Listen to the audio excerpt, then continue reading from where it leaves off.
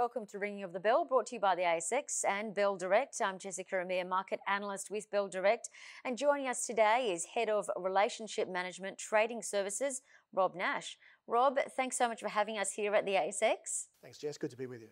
So today we're talking about some of the trends that we've seen in equity trading this year, and we're also going to talk about the aftermath of the US election and what investors could expect. But first up, in a recent video that we did with Andrew Campion, we dissected some of the trends brought about from the ASX investor study. But further to that, I wanted to ask you what changes in investor behaviour have you seen that stand out to you? Yeah, thanks, Jess. That investor survey did bring in some interesting insights, but particularly the intentions for retail investors to increase their trading activity over the coming 12 months, and we've certainly seen that. It would be fair to say the average daily turnover of all the buys and sells for the months leading up to February and March of this year was around 7 billion Australian dollars per day. And what we saw through COVID was from the peak of the market of February 20 of this year, all the way down to the bottom of the market on the 23rd of March. The market fell 36%, and as we now know, was the fastest bear market in history. So that type of volatility that we've seen typically attracts a big shift in volume and trading, and retail investors certainly went along for that ride. We saw retail activity participation go from about 10% of daily trades to around 18%. That's a massive increase for the retail investor base.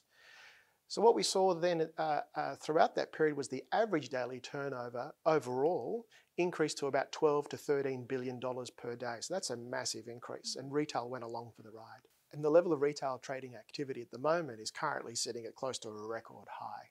It would be fair to say, however, that in the last few months, trading levels have receded to perhaps a bit more long-term levels, but I'm pleased to let you know that the level of retail has still maintained a very high level.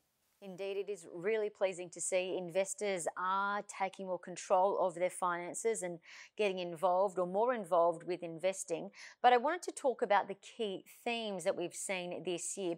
One of those is that investors have been favouring the high growth tech sector and the stocks in that sector. But what are you seeing? Yeah, that's spot on, Jess. We've also seen the tech stocks around the buy now, pay later segment of the market seeing some significant retail activity. Quite well-known names probably from your investors. There are stocks like Afterpay, Zip, Splitit and Sezzle. Considering the global dynamics in tech, they've certainly matched that performance. If you go back to the beginning of COVID, when around that February-March period, probably two interesting trends to highlight, which I think are still significant for us today, was one of the first sectors that were impacted were some of the travel stocks, considering how quickly lockdowns were activated across the country and in fact the world.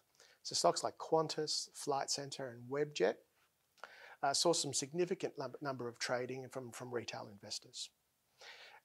And the other thing worth mentioning, if you recall, around the supermarkets at the time, we were draining the shelves of hand bacteria and toilet paper.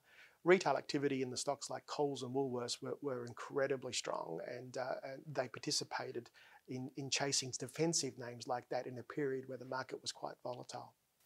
Some of the other things just to mention as well throughout the course of this year in the resources space, we saw some significant price rises in iron ore and gold. And that's been reflected again by strong retail activity in mineral resources, Fortescue Mining, and also in the gold space, stocks like Newcrest, Saracen, Evolution Mining and North Star. And another key theme is also the rise of ETFs, with retailers taking part in that as well. Yeah, again, correct, Jessica. The retail activity that we've seen this year has translated very easily amongst exchange-traded funds. In particular, some of those ETFs that are listed on the ASX that allow investors to profit in both a rise and a falling market. Some of those ETFs are issued by beta shares that give exposure to both Australia and global indices as well. We also have seen some pretty traditional and safe haven activity in stocks, in ETFs, in VAS, IOZ and STW from the bigger traditional ETF issuers from BlackRock, State Street and Vanguard. Overall though, pleasing to say that retail activity now accounts for almost 20% of all exchange-traded fund turnover, and that's been relatively consistent throughout the years. That's really pleasing to see. And moving to the US election now, we know each and every year after a US election, the Aussie share market has rallied 6.5% to 40%.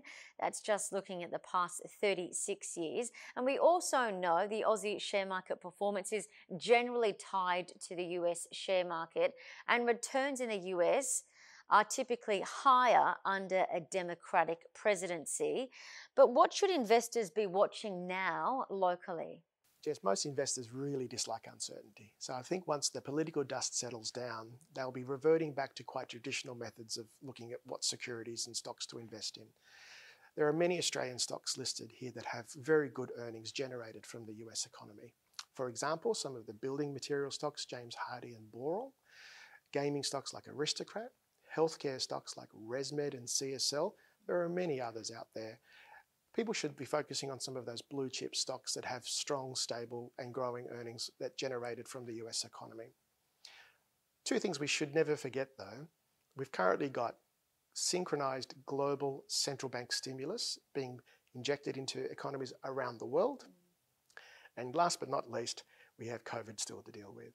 And all of us are expecting that sometime during 2021, both the government and scientific community will be rolling out some sort of treatment for that, and that will certainly reset the investment markets. Absolutely. We're all crossing our fingers and toes for that, particularly given 6 of the large US biotechs are really ramping up mass scale production to develop a vaccine. So fingers crossed 2021, mid next year, we'll have something. Rob Nash, thank you so much for your time and for your insights. Thanks, Jess. Good to be here.